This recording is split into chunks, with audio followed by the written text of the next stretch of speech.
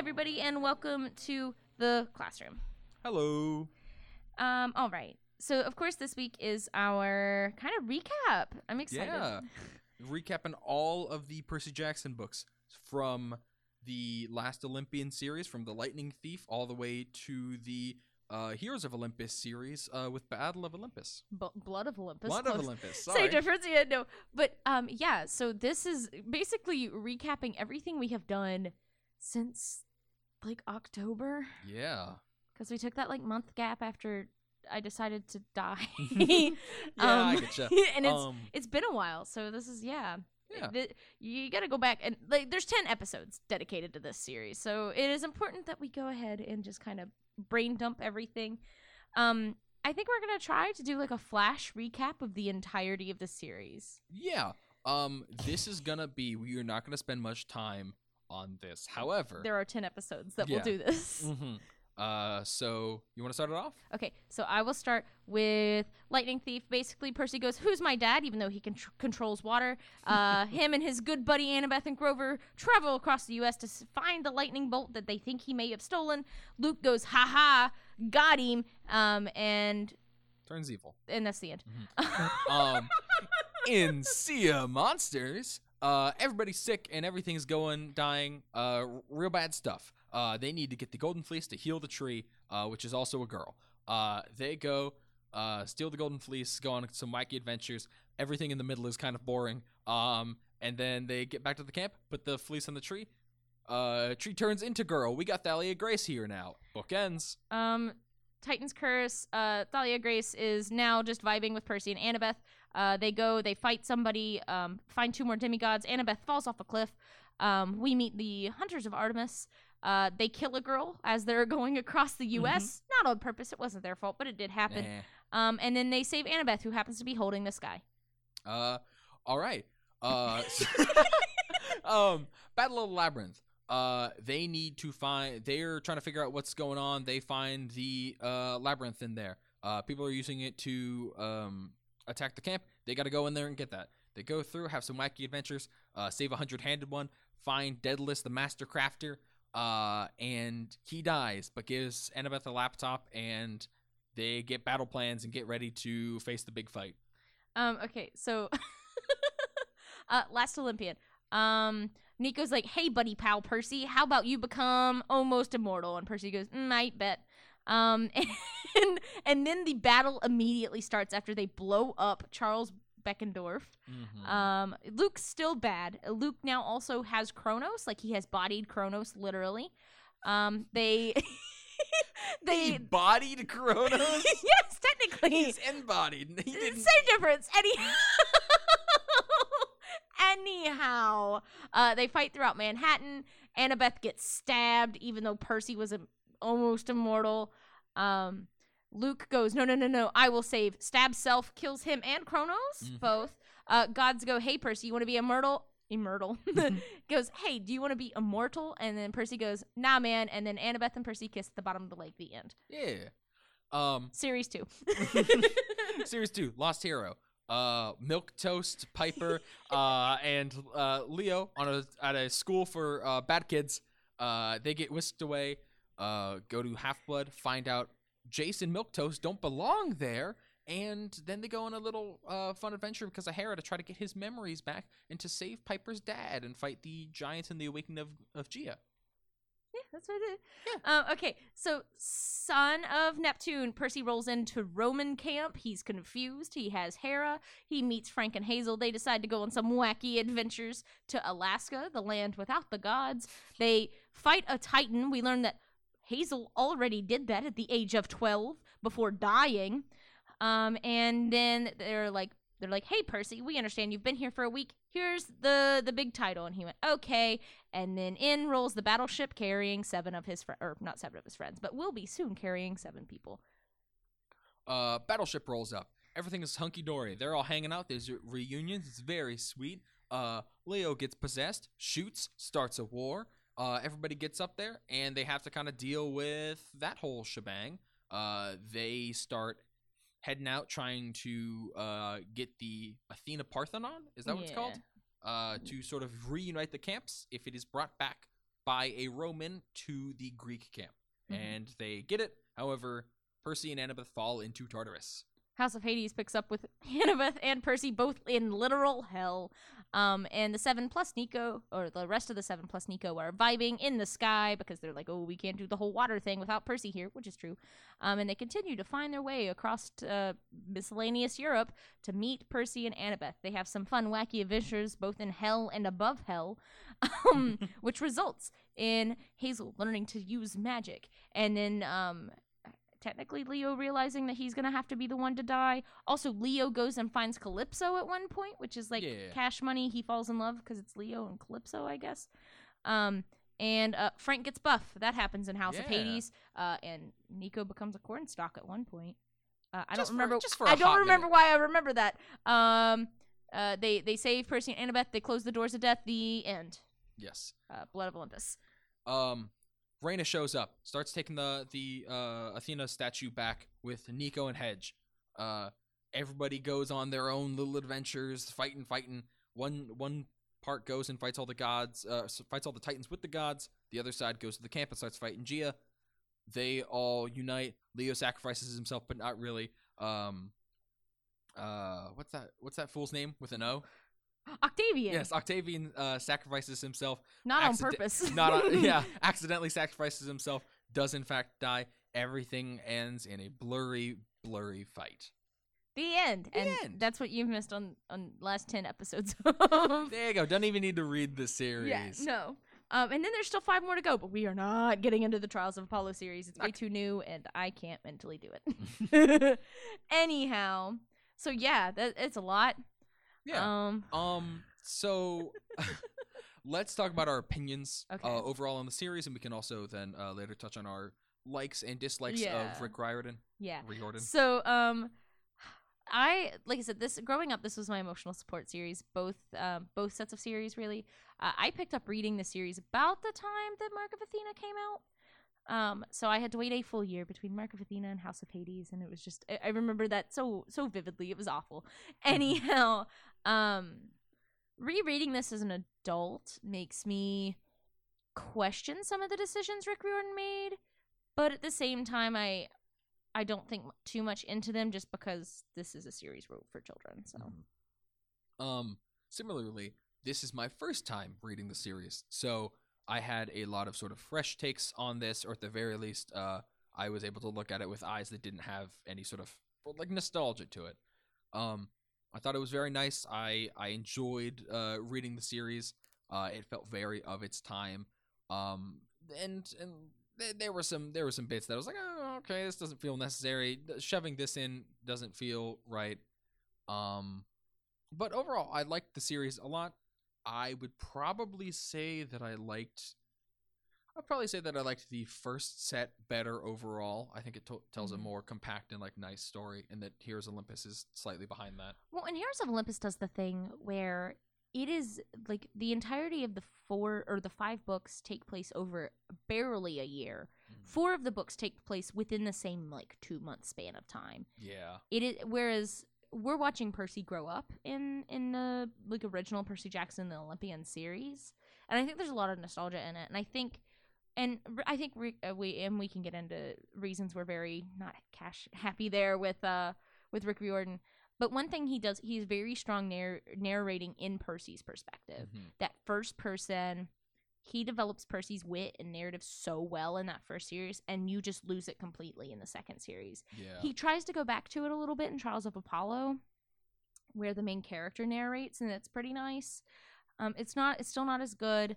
That first series was definitely Rick Riordan's strongest. And I attribute that to the fact that Percy is such a strong narrator.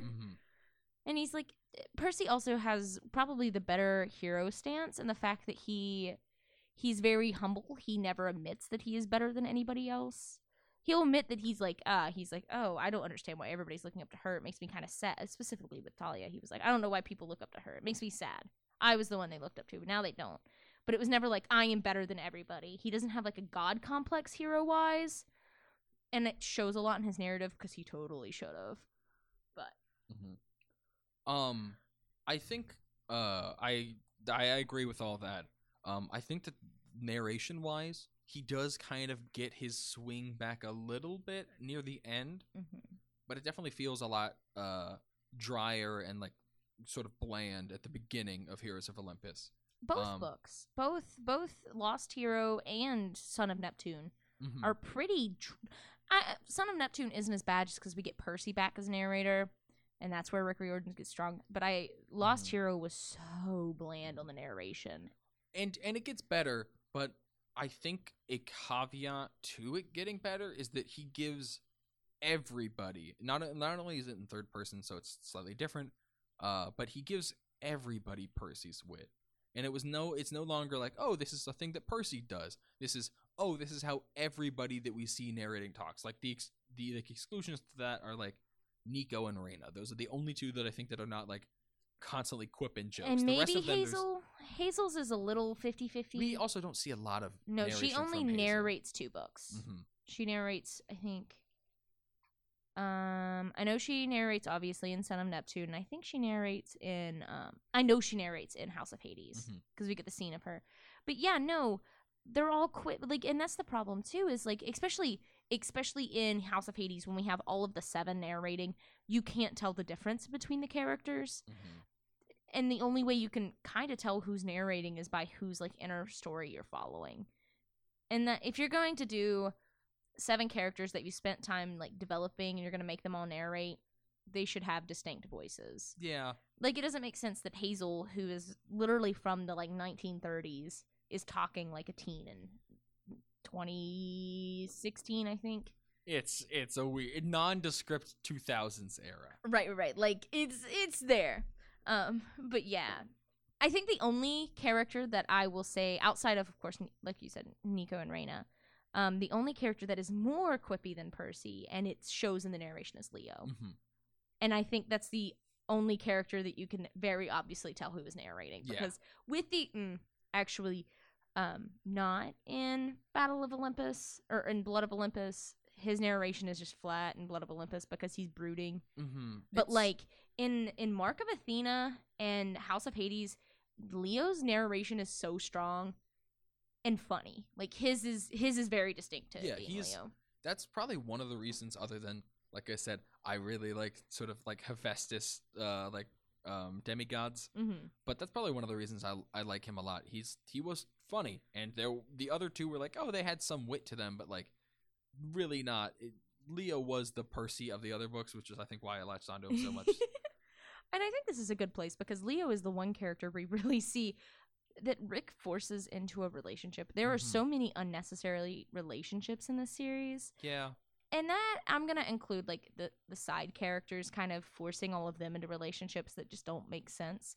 Tyson and Ella, that didn't make sense to me. Even, like, when I read this when I was younger, I was like, that just sets weird with me just because there's no development to that. No, it just happens. Yeah. And then, Leo's... I go back and forth on Leo with the Calypso, but it's just like one of those things where it's like Rick Riordan has this perpetual need for everybody in his books to have like a counterpart in some way. I think the only character we don't see is Luke. Oddly enough, actually. He's like the only like main character that doesn't have a love interest, but he's also embodying Satan basically. Yeah. So like, I think it's like you said, it's very noticeable in certain cases. Like Tyson and Ella, Grover and Penelope? Juniper. Got it. Yeah, and that one isn't as bad. Because I didn't mind that one too much just because they play into it. But Juniper doesn't have a character outside of being Grover's girlfriend, which is just a little upsetting because there was plenty of place to develop Juniper. Same thing and I guess this one isn't as prevalent because Coach Hedge does not get much, but like Coach Hedge is developed through his like marriage with Melly, I think. Melly, okay. I'm really bad at those names. But I think the only reason that one doesn't get to me as bad is because like Coach Hedge is mostly a mystery, and that's fine. But it's the problem of when we have these characters fully developed, and then he's like, okay, they need a relationship. Here you go. Yeah. Like it almost feels like he's giving the characters a reward for like there is no these characters like go together and would foster a relationship and you can see that blooming. It is this character needs a happy ending. Let's put these two together. Right. And I think, and of course, like we have the 4 books that he spends, 4 or 5 books developing Percy and Annabeth's relationship. And that was really nice. Mm-hmm. You see them kind of like build into like the awkward, like childhood kind of thing. Most of the interactions they have are very reminiscent of like getting a crush on somebody in like school, one of your friends, and then like that becoming a thing. And that fits very well. And my problem is a lot of Heroes of Olympus, when like the random relationships are forced together, I have a lot of grievances with like Jason and Piper's relationship. It feels very peculiar. Mm-hmm. Hazel and Frank's feels probably the most natural out of the couples we get out of the Heroes of Olympus series. But that's also because that one is weird because we start with it. Although they weren't together when we pick up in Son of Neptune. Yeah, they were just friends. Yeah, you're right. But like they both have like the little like hints of it. So I guess that's probably why, because there's a little bit of build up into them getting into a relationship. But Jason and Piper, the fact that even Jason is confused about their relationship, it's like, okay, this just sets weird. But and we also don't get to see them developing and like making memories outside of the fake ones that he's given. I think that's an important piece. I think Jason, Piper, and Frank and Hazel are fine. I just don't think they're great. Which is reasonable. And I think that Leo and Calypso could have worked if it was developed sooner. Because I believe, and stop me if I'm wrong, Leo and Calypso only had like 1 or 2 chapters. I feel like that's something that not much else was like really going on. They could have like flipped back and forth between those. And just like either that or just yada yada to be like, yeah, the other ones fought a lot of monsters while they were like going, but none of them were important, because they did that with like 5 or 6 squid fights that weren't really important. Right. And it's like, and I think that's the problem, is Rick Riordan tries to force, and like I said, it's just more obvious with Leo, I think, that like the only way a character can be happy is if they're in a relationship. Mm-hmm. And that's obviously, then that's not how real life works. And I think that's probably the biggest problem, is it's like this like, everybody has to be in love to have like a fully developed character arc. Mm-hmm. And it doesn't fit right. Also, the fact it was introduced so quickly, I think, was the other problem. You hit the nail on the head with that one. I would be fine if it was introduced at the exact same speed. If you made it so it was not a love blooming, but a respect blooming between the two. Mm-hmm. And that way, because that even breaks the curse, because it is every time a hero comes to your island, they will if they fall in love with you, they will have to leave. Mm-hmm. He comes to the island, doesn't fall in love, is able to take her away because he did not fall into the constraints of the curse. And I feel like that would have been a lot cooler, instead of, he just broke it because he loved her that much. He returned. Mm-hmm. It's strange, and I don't think it's well done. Another thing that's really not well done is the battle scenes. That was a really rushed segue, but I think it works. You mentioned it, that he really does yada yada a lot of battles, but there's some battles he should yada yada that he does not yada yada. I think one of the best examples is the final fight with the gods. Not only because it is both yada yada'd, but also not. It's both yada yada'd and also explained after the yada yada, because it starts with, we won, but it would be so hard to explain this to my kids later. They wouldn't believe me. And then he explains it. And then he just fully explains it. Man, this would be so hard to do, and then just does it. And also he you know what it felt like, actually? It felt like the scenes in like a superhero show where they show everybody showing off in their own special ways. Mm-hmm. Like one of those introduction scenes, like in the Umbrella Academy. That's what it was for all the gods and the demigods.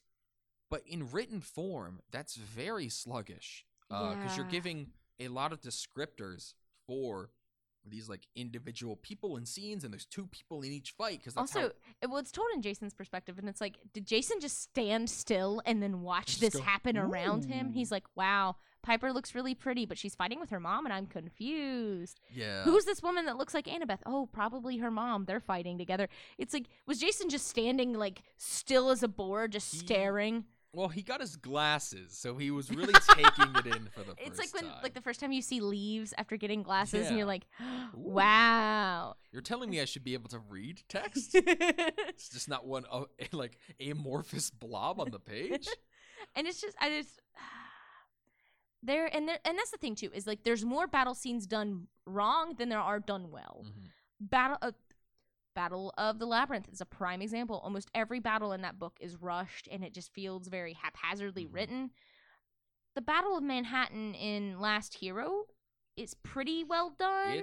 It's probably one of the better, but it also is majority of the book. Yes. Literally, like chapter 5, we start with the Battle of Manhattan, and it's dwelled. So so he has time to like pick up on the significant details and stuff. All of the battles in Lost Hero are rushed. All the battles in Son of Neptune are chaotic. Mark of Athena is probably the only one that doesn't have a lot of very like haphazardly written battles, but even then, End of House of Hades is a blur, even though that should have been a battle that got dwelled on a little bit more. I still think House of Hades was done okay. But towards the end, it was definitely like... Specifically, one of the better battle scenes of House of Hades is where where basically he gets his blessing from Ares. That's a well-done battle scene. It's well done. It's very easy to visualize. And there's not too many descriptors. There's just enough that you get the picture, but it's not to the point it's bogging down the text. And the other thing is, when I first was reading him, I thought it's maybe just because he has so many players in all these fights. And I think that helps with House of Hades, but also there were like 30 or so cows that he was fighting like there. Right. But granted, all the cows didn't have like personalities that he had to minutely. That's true. But there's like some characters that you can yada yada and not necessarily yada yada in a battle. But if Jason, like I said, I'm gonna keep going back to the Blood of Olympus battle. If Jason is narrating, then his main focal points are probably gonna be his dad, Piper, and whoever she's fighting with, and probably either Percy or Annabeth. He's probably not gonna think much on Frank or Hazel fighting because that's not who he's been close to in the text. So that's the thing, is he's going to focus on the people he's been closest to in these interactions, and it would make sense. And then if you need another character's perspective, then that's when you flip over to Percy's perspective, or Annabeth, or who else had narrated. Piper, she's probably going to focus more on Hazel and Annabeth. Like, there's ways around it that Rick Riordan didn't take. And that's what when I saw that it was going to be like switching narrators, I thought like, oh, okay, that's weird. But one of the strengths that I thought would come from that is that in battles, you could have more specific focus and then switch between. And he's not like, I don't think he was adequately using the switch from perspectives. I think he tried to do that because he didn't want it to get stale. And that's the only reason I can really think of. The switch in narrators, it was a crutch to be able to write multiple like plot lines on top of each other. Yeah. Because you got to think, there is no way you could have only one narrator for Blood of Olympus. Because you've got the quest to get the Athena Parthenos back to New York, and then you have whatever the hell is happening on that ship. And they are two completely separate entities. And there's no way you can one narrator that. Yeah, I don't even know that you could pick a single narrator to narrate the entirety of the series. My guess would be... The only person I can think of is Hera, which honestly, that kind of would have been a fun take. That would have been fun, like a good like third person, almost like, because that's also an unreliable narrator thing, right? And I think that would have been really cool to see, kind of like how in the third person that like Harry Potter is written in, where it's like it's attached to certain characters. Like obviously you get Harry's thoughts and everything, but you're still getting everything that's happening around him and things that don't necessarily involve him. That would have been so spot on, of like, even just, you don't tell us who the narrator is.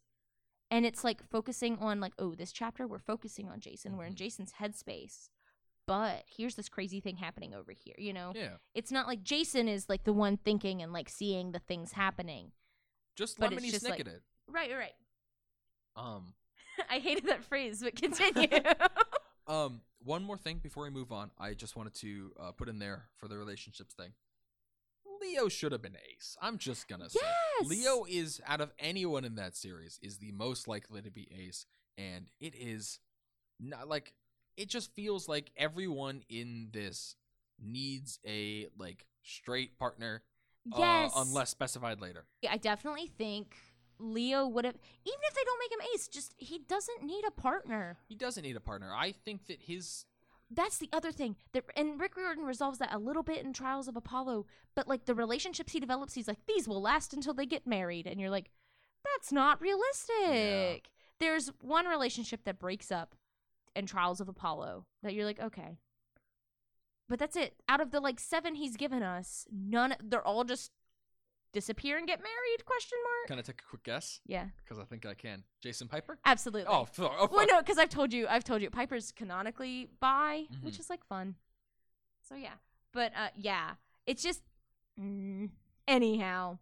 But I think this is a pretty decent segue. We're going to go ahead and move into, like, the overall themes that we have throughout the entirety of the series. So, talking about Hera being the, like, hypothetically this, like, amazing, omniscient, like, narrator, offers us into the really good theme of that we see throughout the series of fate versus free will. In both series, we see this kind of battle against prophecy and where can it be fought, where can't it be fought. And I don't know where to start with this because I think Percy's the prime. I guess, okay, the prophecy in the first book the first series is the prime example of this. And it also kind of offers up that you cannot interpret prophecy because the moment you do is the moment you're going to make a mistake.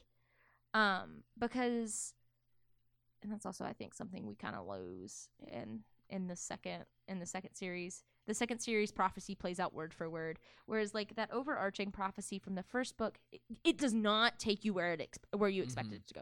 Percy is not the main hero. The words don't mean necessarily the same thing that you think they do, and there's a lot of challenging of where you can and can't push free will and fate. And I think that there's kind of a reason for that, and I think that it is, if it was given better focus, it could be nice. So the original series, you were given a prophecy, and you were expected for it to go this one specific way, or maybe have like one twist where they break the prophecy. But the twist of it is that it ends up becoming true, just not in the way you thought. Exactly. This book, I think the twist is supposed to be that you're expecting the same thing, but it plays out word for word. But there are some, and the reason for that, I don't think it hits as hard as because he didn't play into that as much. Right. But I think that the reason for that canonically is that the gods interfered so much that they made it so there was only one possible outcome. That is fair. I didn't even think about that. Yeah. And like I said, if you want that to be like something that you're trying to get across, you need to put more focus on that. However, that all aside, you resurrect Leo at the end, even after like specifically being like, nope, he's dead. He's not coming back. It's impossible. He's dead. And then it's like, oh no, he's not dead. You kind of ruin your whole this is exactly how it will go. He will die sort of thing. Right. Well, and I think, when we're talking about fate versus free will, I think that's where the Heroes of Olympus series really comes into play and like challenges that, because obviously we see that every character with the exception of probably Percy and Annabeth have been physically placed exactly where they are because Hera said so. Hera picked Jason, and he was like, okay, you will go and do this exactly when you decide to. She manipulated Piper to be able to get her to do exactly what she needed to do. We've seen the fact that Hera was manipulating Leo from birth, basically, to kind of point him in the direction that would lead him to this quest. Hazel being resurrected was not, like, that was so much of just strings being pulled. And even Frank has a lot of that it's just, like, his is probably the least amount of, like, forced fate. And it's like these characters don't have a lot of free will, but we kind of see them rebelling against that. Like, we see that they take their own liberties and how they do that. But I guess these books offer up, at what point is your free will just a spin on fate? And when is it just genuinely free will? Yeah, it's... That's getting really, like, existential crisis-y, but I'm going to go lay on the floor for a little bit later and deal with that, but it's fine. But no, I think that was that's like a very astute observation. Me flashing my English degree around. Can you tell that I have a degree in English, please? But yeah, I don't know. I've been thinking about the fate and free will a lot, and I don't know. It's really been sitting with me because, like I said, in the first series, it's like Percy's free will is ultimately what led him to camp, and Percy shows a lot of like rebelling against prophecy and taking his own making his own decisions. Yeah, but it still plays into fate ultimately. So like, where does that lie? Yeah, I just feel like the first series played such a hand in that, and not embracing that more. I think the two choices were either spin that around, but while still embracing fate, or to discard it entirely. They were the only two options, and the first is way better than the second. He took the third path, which was both? Question mark. which is both. Sometimes it's very important, and other times it is not there at all. And I guess that kind of also plays into the theme that we see a lot in both of these books is of identity and like self-discovery. We see a lot of our characters, specifically the later half of the series. And Percy in the first series, and then the rest of the 7 with the exception of Annabeth in the second series, of trying to figure out who they are. Percy spends most of honestly the first 3 books of the first series figuring out who he is. Mm-hmm. There is so much of an identity crisis happening in that kid. He goes from, okay, I am a nobody, it's fine. And then he goes from, oh, everybody likes me at camp. Oh, they don't now. And then in the third book, he's finally settling into this identity. He's like, you know what? Well, actually, second book, he accepts that he will be the child of the prophecy. He's okay with it. Third book, that gets immediately challenged. And it shatters who he thinks he is as this like leader in camp. And it's not until Battle of the Labyrinth that you really see Percy kind of get a ground on his identity, and he sticks to it. Mm-hmm. The only time he ever kind of has a waver in his identity is after he basically, like, tries to drown the goddess of misery in her poison. At that interaction there caused him a lot of identity crisis. But I think that was just more of a developmental thing. Like, he's still pretty sound in his identity at that point. And each of the 7 have their own track of, like, trying to get their feet on who they are. I mean, Jason's is really his character art of figuring out, is he Greek, is he Roman? Frank's is accepting who his father is. Mm-hmm. Leo's is kind of accepting his death, accepting his fate as his identity, really.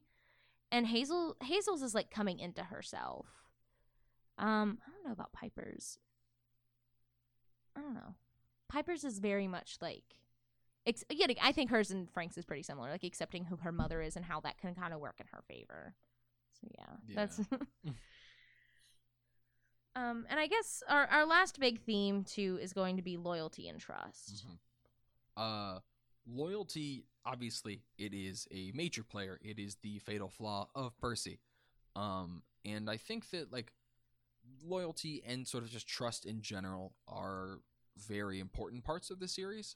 That are both used to sort of pit the characters against each other and sort of bring them closer. Obviously, the easiest one, like I said, is Percy.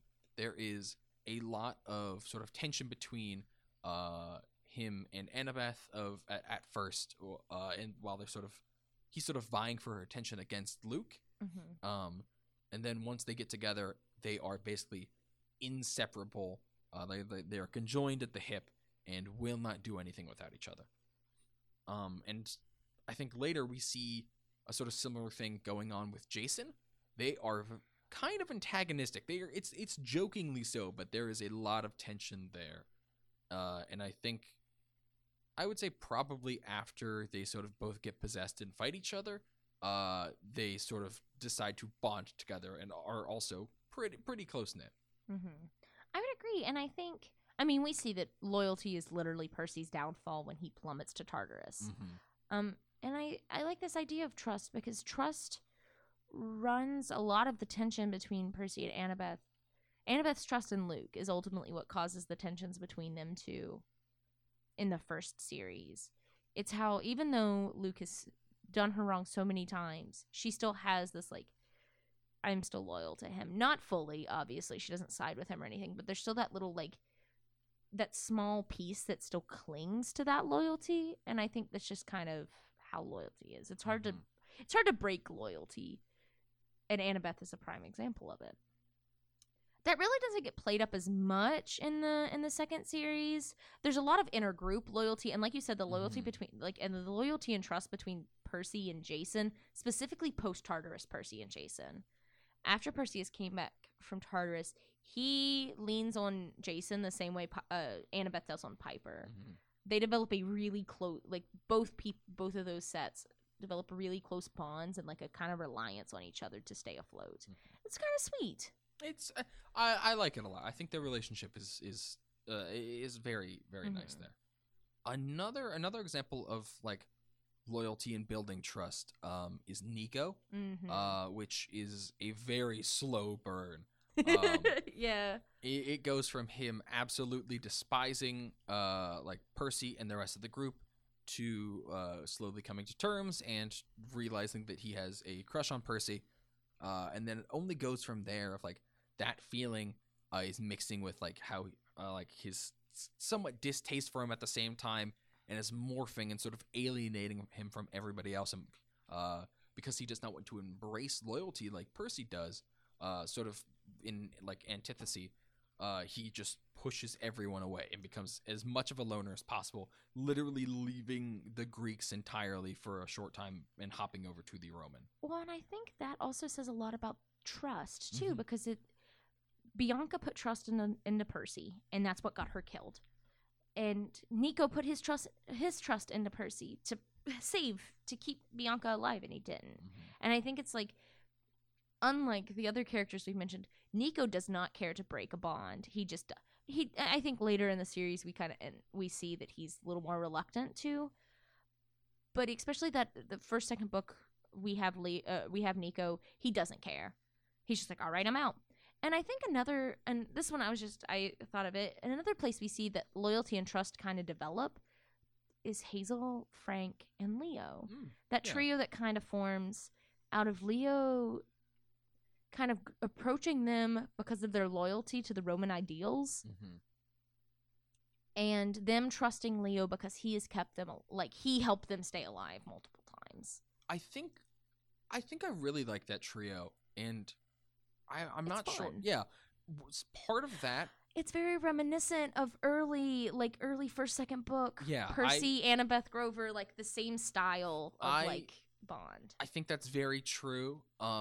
It's also to the point where when I saw those three going together, I said, yeah, naturally. And I was like, wait a minute, hold on, no. Those three didn't have a book together. Right. These three were not like bonded. And for some reason, like Piper is not included. Like if it was like Piper, Frank, like anything like that does not seem like it mixes as well as they do. And I think that it is a darn shame that we did not see more of that, because it's really only in the last book. And it's all with sort of gloomier Leo, but it's a very good combination, and it shows the strength of it's not just the original pairs. This group is molding and becoming one of its own, and because of that, having its own distinct sort of groups within itself that are not just like Percy, Hazel, Frank, and Piper, Leo, Jason. And then like, and I agree. There were very much like all of these different groups kind of mesh together, and we see it through. We have the girl, the 3-girl group that we see in like, I think they have a big play in like when they're in Charleston, South Carolina. Yeah. And then you have Jason, Percy, and Frank, or like Jason, Percy, Piper, and Piper, Annabeth, and Jason was a really strong trio. And it's just like they kind of just mold, and heck, even Raina, Nico, and Coach Hedge is such a strong trio that comes out of nowhere, and it's so good. They all played off each other so well. And you know what I think it is? I think that trio all are like both. I'm trying to think of how to say this. They are parallels to the original trio.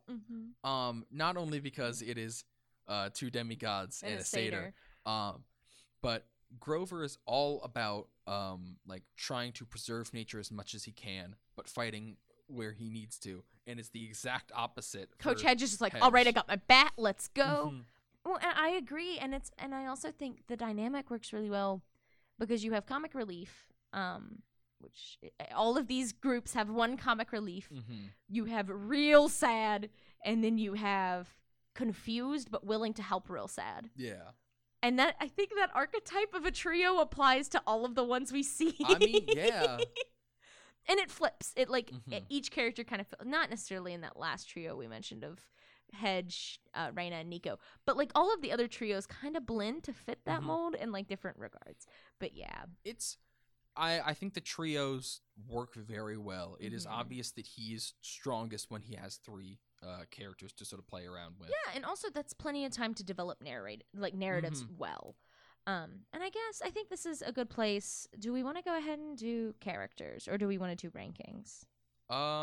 You know what? Let's do characters and then rankings. Okay, so we have 3 characters that we're going to talk about, and this is overall across all 3 series, or all 2 series, both the series here. Good grief. Which are going to be Percy, Annabeth, and Nico. These 3 characters, of course, are the only 3 that we have that kind of go throughout the entirety of the series that have fully developed character arcs. Yeah. And I guess we'll go ahead and we'll just start with Percy. Because we see Percy, like we said earlier, coming into his identity, being aware that he is a strong demigod, but never being like, I can't say that word on air. Never being like pompous? Yes, about it. Obviously, his fatal flaw and Annabeth's are 2 different ones. So it but even though Percy is admittedly the strongest demigod that we're ever introduced to, he would never say that. And it just, his entire character throughout this series is very much reliant on that. He is very much he just wants to make sure his friends make it out alive. He's also very selfless in that sense. Like, he does not care what happens to him as much as he does about everybody else. And it is what makes a strong and well-rounded narrator too. Yeah, and I think that something about Percy that I enjoy, other than like the quips, is that he is a very relatable character. Not only because he introduces us to the series, not like both as the main narrator and the person being like sort of indoctrinated into this world. He is very willing to talk to people and to latch on, and it helps because he is not only our gateway, but he is likable. Looking into Harry Potter, a series that we've talked on in the past, Harry is okay. I mean, people like him. He's a lot better on the second read through. But nobody's favorite character is Harry. Nobody's favorite character. And he also, there are times when we go, okay, hold on, you're being very weird right now. Like, there is. Harry has a personality that is sometimes hard to latch onto. In Percy Jackson, Percy is easy to relate to. There are very few times when I go, okay, Percy, you shouldn't be acting like that. And even when he does the like crazy things that we shouldn't be able to like latch onto, you do. Like, yet again, when he is basically bloodbending the goddess of misery, you're like, I understand where he's coming from. Yeah. You have never been in a situation like that. However, you understand where Percy is coming from. And I think the reason for that is because, unlike Harry Potter or whatnot, Percy has a very well-defined sort of parameters that he falls into. Like, I feel like there's a formula that if you put him in any situation, he would react accordingly. Harry, although having personality traits, kind of fits the mold that is needed at the time. He is also a lot more emotional and makes a lot of rash decisions that don't exactly feel clear to the audience. When Percy does something, we kind of expect it, unless it is like a twisting of like, oh, he's jumping into Tartarus. That's still like a. But we then expect again, that. yeah, That I was sounds gonna like say, why did he do that? Like, sort I of don't know thing. anybody who read that scene and was like, "That why would Percy do that? That's so weird." Boys, and that's the thing is like all of his rash decisions come from his loyalties. Going on the quest and Sea of Monsters that he was not assigned was only because of his loyalty to Grover. The entirety of Titan's Curse is because of his loyalty to Annabeth. Yet again, him literally falling into Tartarus is his loyalties to Annabeth. And I think that is, yet again, his character is so centrally driven, but relatable and rounded at the same time. And it's what is important about, honestly, the likability of this entire series. This entire franchise. There is a term that people use a lot in like D&D called EICD, which is an extremely in-character decision. And I think that every decision that Percy makes is an EICD. Extremely. That makes sense. I'm willing to argue the opposite for Annabeth. Yeah, okay. Almost every time Annabeth makes a decision, even her rash ones, sometimes they don't fit her character as to what I would think she would do. But I also think that channels into the rationale. We do see Annabeth evolve as a character, too. We see her go from being kind of, not necessarily a standoffish, like, standalone character, but she's very powerful from a very young age, and everybody is scared of her. But as she grows with Percy, we see, like, as they're both growing up and they're developing their friendship, we see Annabeth kind of become more of a loyalty-driven character, but there are still times that we are reminded that she is not, in fact, a loyalty-driven character. And I think part of it is that her fatal flaw is hubris. She is self-centered, not in the fact that, like, she only cares about herself. She's not a narcissist, but she believes that she will be able to do everything best. Whatever needs to be done, she can do. And I think that that's one of the reasons that it's harder to see her motives, because we are used to seeing a lot of Percy. When we see Annabeth do something, we go, "Oh, that's not. Oh, okay." Like it's there are many things to her that like are harder for us to understand because we come from Percy. I think it's hard to write a character that is supposed to be very smart. Because like it feels like you want characters to understand what they are thinking, but if she's supposed to be like above an average intelligence, it's kind of hard to portray that without her being like, "Oh, I can do math on the fly if E carry the 2." Like it's stuff like that. It's hard to convey. Right. And we'll go ahead and talk about our last character. And I love Nico. His story arc is the most heartbreaking, but we see him coming into trusting people. We talked about that earlier, because he is the character we see develop the most when we not necessarily when we meet him in Titan's Curse, but by the end of Titan's Curse, he has disassociated from everything and everyone. He is like 8 years old and ready to be like, "All right, I could take on the world on my own. Let's see how this one goes." Is he 8? He's young. He might be 10. I think he's 10.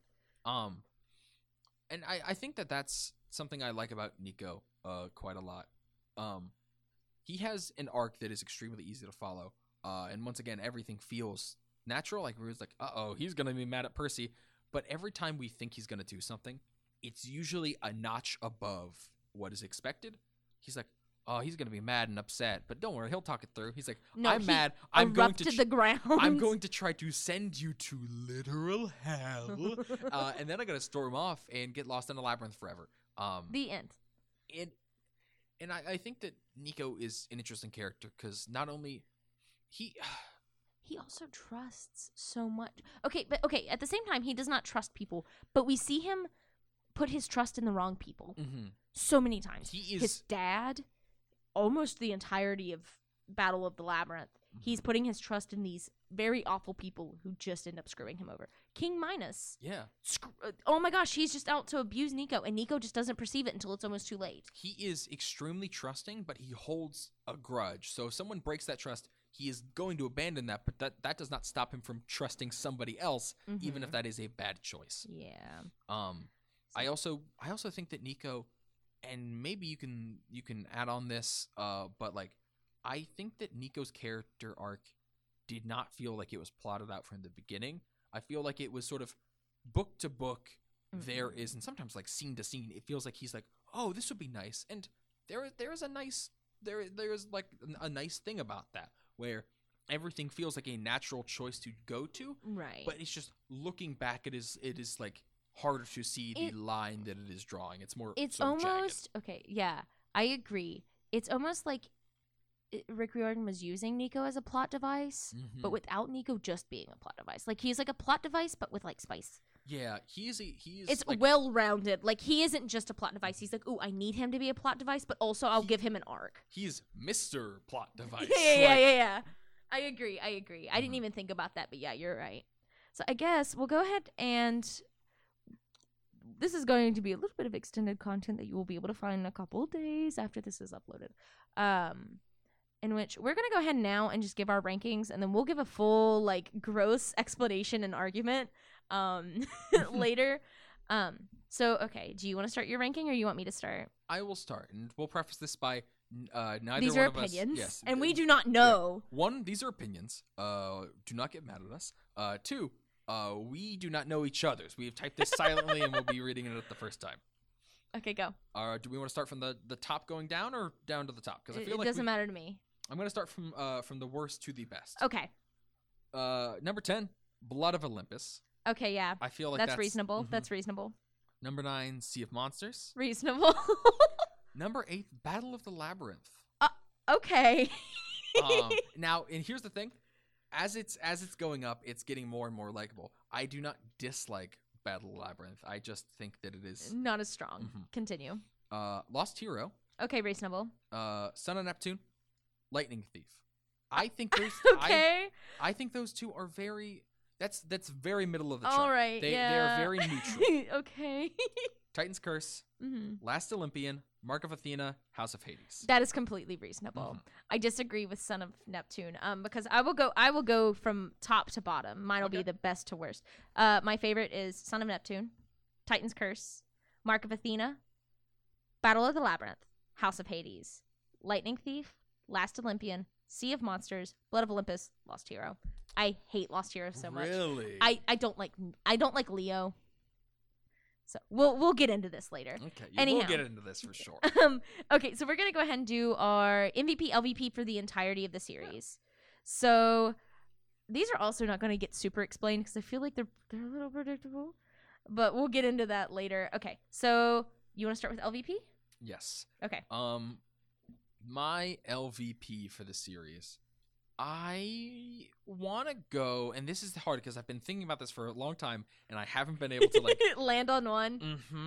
I am going to put, in a strange choice, I'm going to put Zeus. Reasonable. And really, reasonable. Really, this can be a blanket sort of Olympus, but mainly Zeus. Zeus is.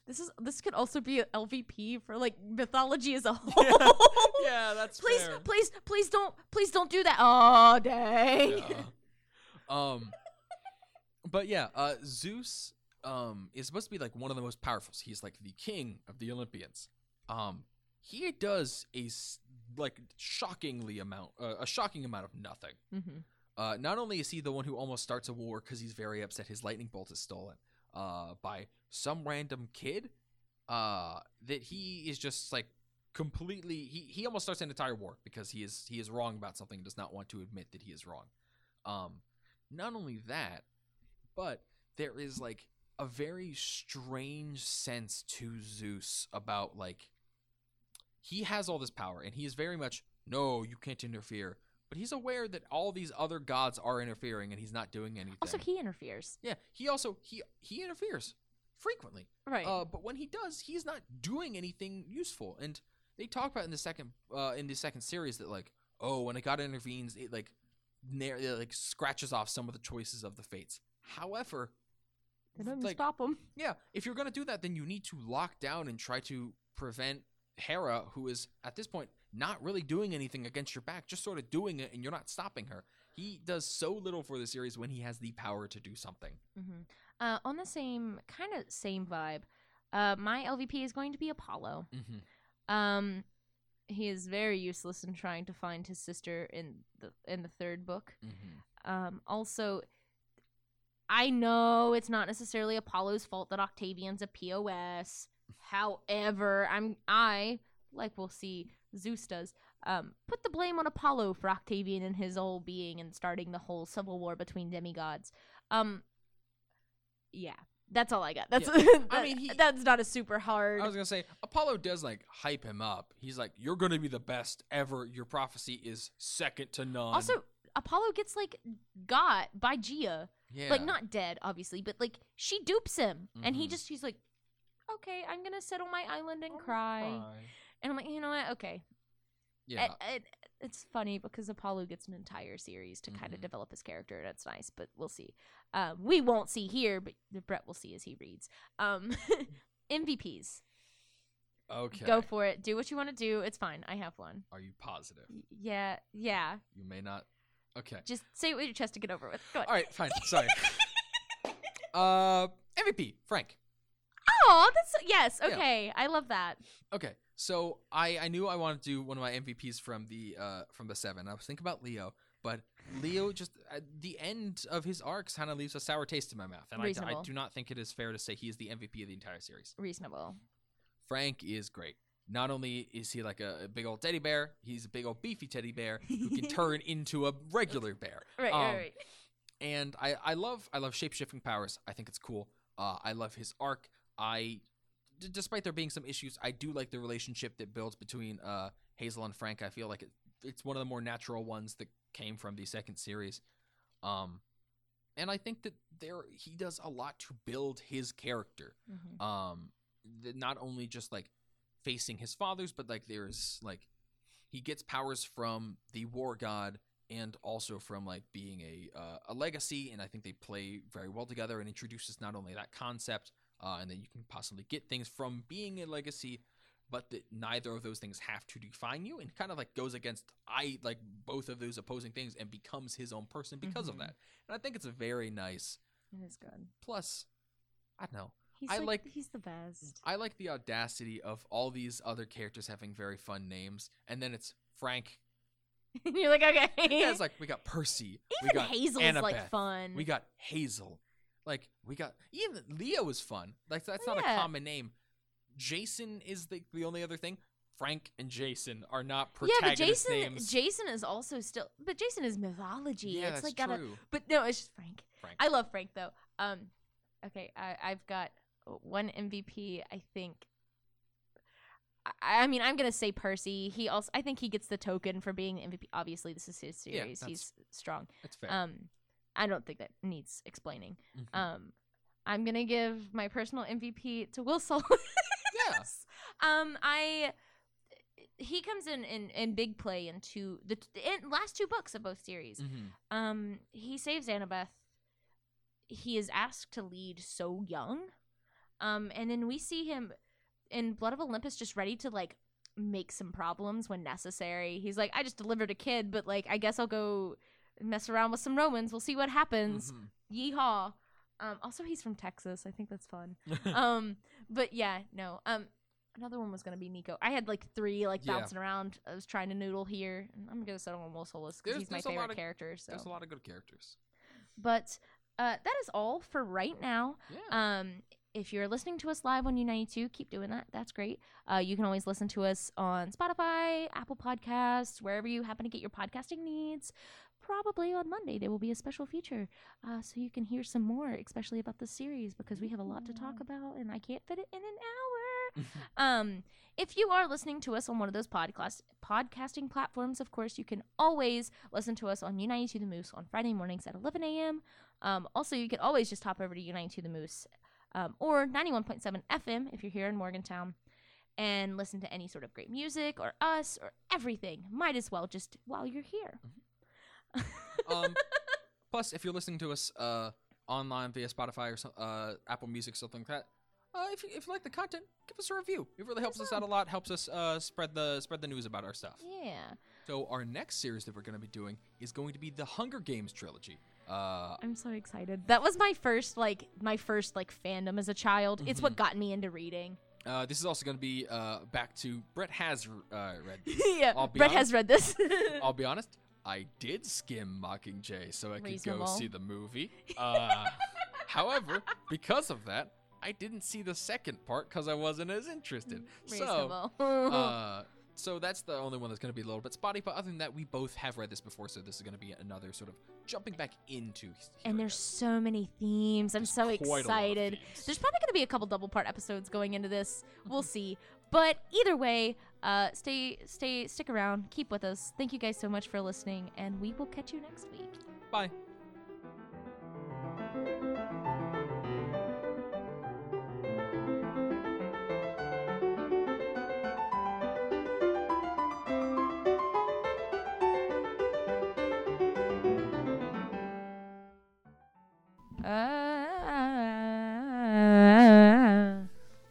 Ooh, that's toasty. Hooked on a feeling. I don't believe it. Ow. Did you hurt yourself? No.